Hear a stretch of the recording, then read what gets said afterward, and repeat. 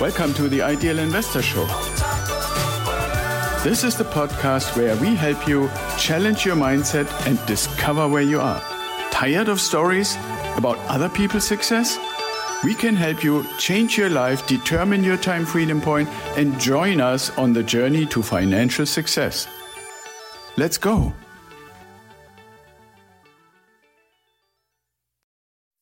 Hello and welcome to another episode of the Ideal Investor Show. And today I want to give you another little piece of information on how you can go from being employee to a real estate investor and how I guide you on the path to financial freedom. So please go to idealinvestorshow.com, find the green button where you can book a call and you and I can talk and get to know each other and see how I can help you leave your employment and become a real estate investor for good. So today I like to talk to you about what's happening in certain parts of the country with the rules for your tenants. And I'm basing today's episode on an article I read the other day about the changes in landlord and tenant rules in the state of California.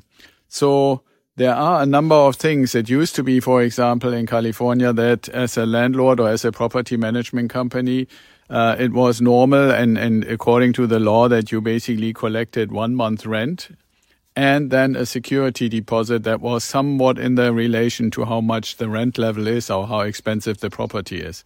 Now that was removed and now all the property managers or landlords can ask for is the first month's rent as a security deposit. So that obviously makes it harder if somebody doesn't pay or if the property gets damaged or stuff like that.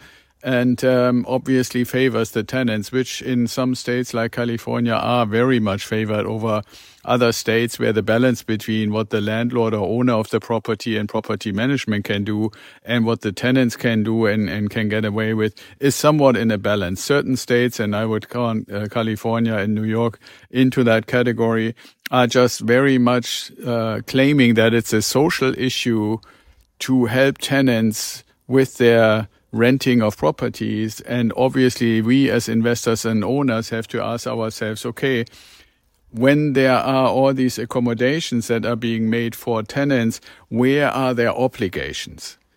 How is it that, for example, they cannot pay the rent and then you basically send them a letter and tell them, hey, if you don't pay the rent, I have to evict you. Then they pay a few $100s on like a $1,500 rent. And that shows the intent that they are willing to make payments. And then you say, okay, well, then let's make a payment plan and let's basically talk to your employer. But in certain places in the country, you're not allowed to do that either. And so if you really think about it, it starts out with a lot of the places that have the most lenient tenant rules, meaning like the tenants can get away with a lot of things that you as an owner would not like to see, are also the places where the rents are really high and where the house prices to buy a property are even higher, which is a really, really good reason why we invest in locations where first and foremost the properties are performing well, where the value and the price to buy a property and the rent that we can make every month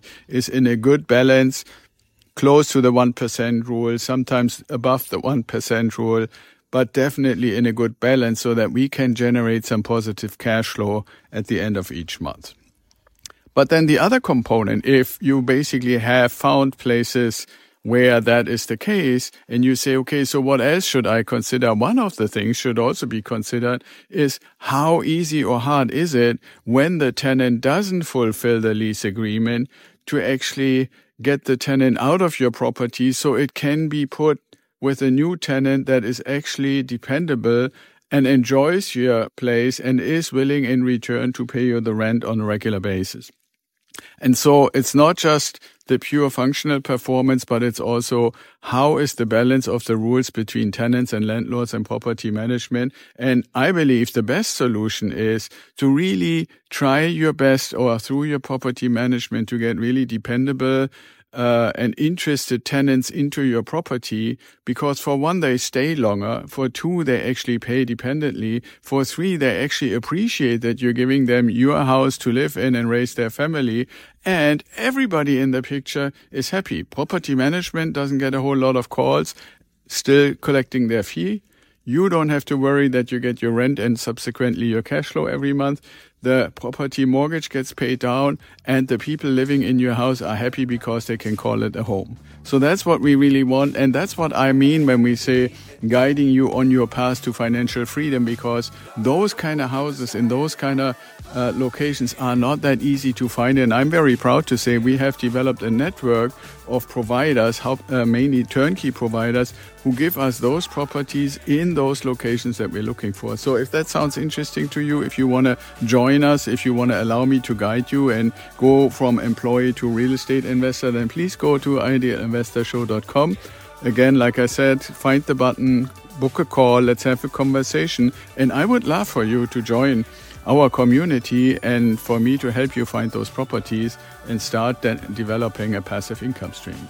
So with that being said, be well, stay safe, and I'll talk to you tomorrow.